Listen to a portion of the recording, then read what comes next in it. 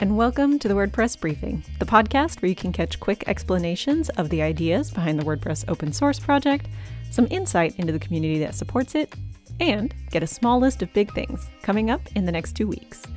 I'm your host, Josepha Hayden Champosi. Here we go.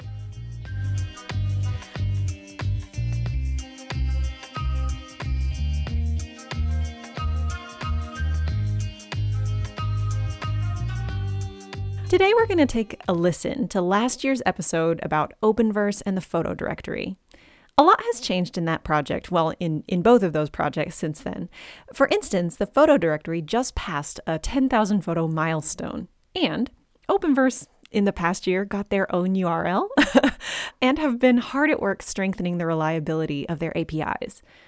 But for some folks, it might still be a little unclear just what the difference is between these two projects. So let's take a listen, and don't forget to catch the updated small list of big things at the end of the episode.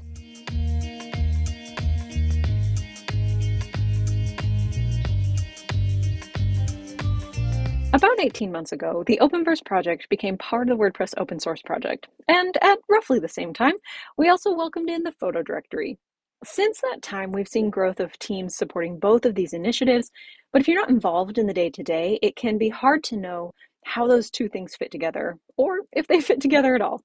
Today, let's take a brief tour of those two projects and why they came to be. In my timeline, work on the photo directory started before the work on Openverse, so that's where we'll start. For as long as I can remember, the WordPress community has raised the need for WordPress first ways to have and host GPL-compatible photos for use in themes, site builds, and marketing efforts as a whole.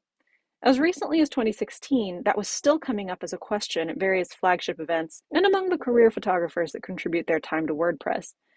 So in 2017 and 2018, as attention started to turn toward rebuilding the CMS using blocks, it dropped down the list of priority items, but it never really went away as a thing that people were hoping we could do for the project as a whole.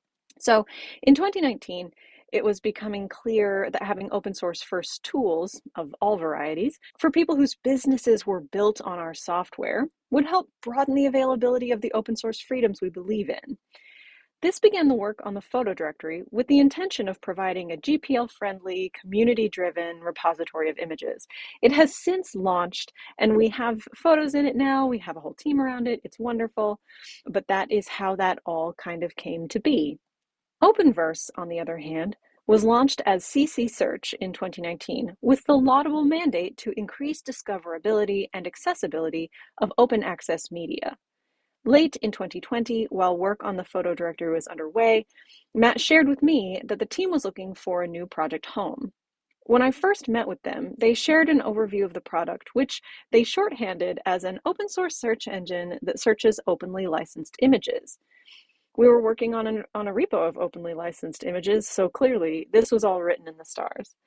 And so you might be asking yourself at this point, great, how does it work together? I think for most of us, the timeline there kind of covers the question of what is the difference between these two things. But because I never know which of you will want to strike up a conversation about open source on an elevator, I've got the elevator pitch version as well. Openverse is an open source search engine that searches, indexes, and aggregates copyleft media from across the web using sources such as WordPress's photo directory, Flickr's CC tagged media, and Wikimedia, to name just a few. Another key difference between the photo directory and Openverse is that in order to contribute to the photo directory, now that it's all built, that's mostly done by submitting photos or reviewing photos, so you don't really need to be a developer to join in. Openverse not only is a developer-centric contribution opportunity, it also uses a different tech stack than WordPress as a whole, so it's a good place for folks to go if they're looking to broaden their horizons. So that's your elevator pitch of what is Openverse and how does it use the photo directory. You have a couple of ways that you can get involved with these two projects. For the photo directory, as I mentioned at the start, you can always contribute photos, and they could always use more photo contributions. I'll include a link to the submission guidelines in the show notes below. And as I mentioned, it is a no-code way to give back to the WordPress project. So no code is required, no development environments, no testing skills. The photo directory team also could always use more contributors to help with the moderating of photo submissions. And so I'll link to their Making WordPress page in the show notes as well, so that you can get started there.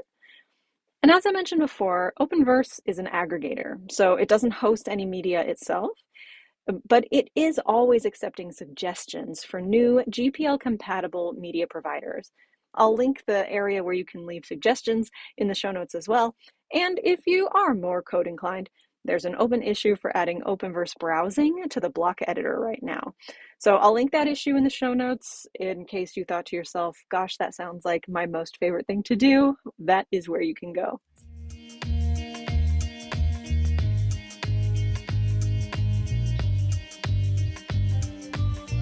That brings us now to our November 2023 small list of big things.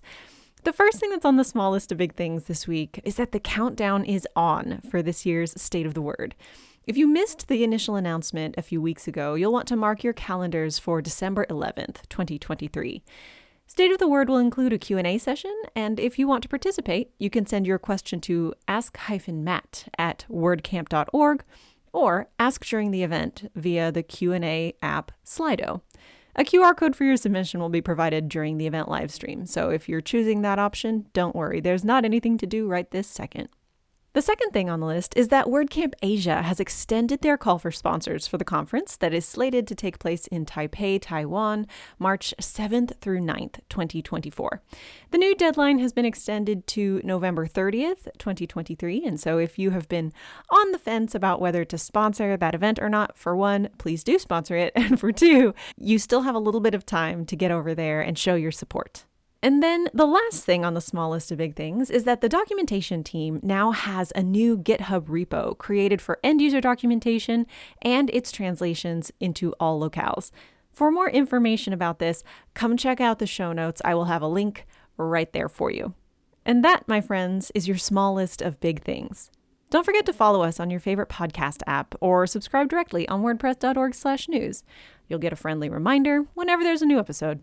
If you liked what you heard today, share it with a fellow WordPresser. Or if you have questions about what you heard, you can share those with me at wpbriefing@wordpress.org. I'm your host, Josepha Hayden Chomposi. Thanks for tuning in today for the WordPress Briefing, and I'll see you again in a couple of weeks.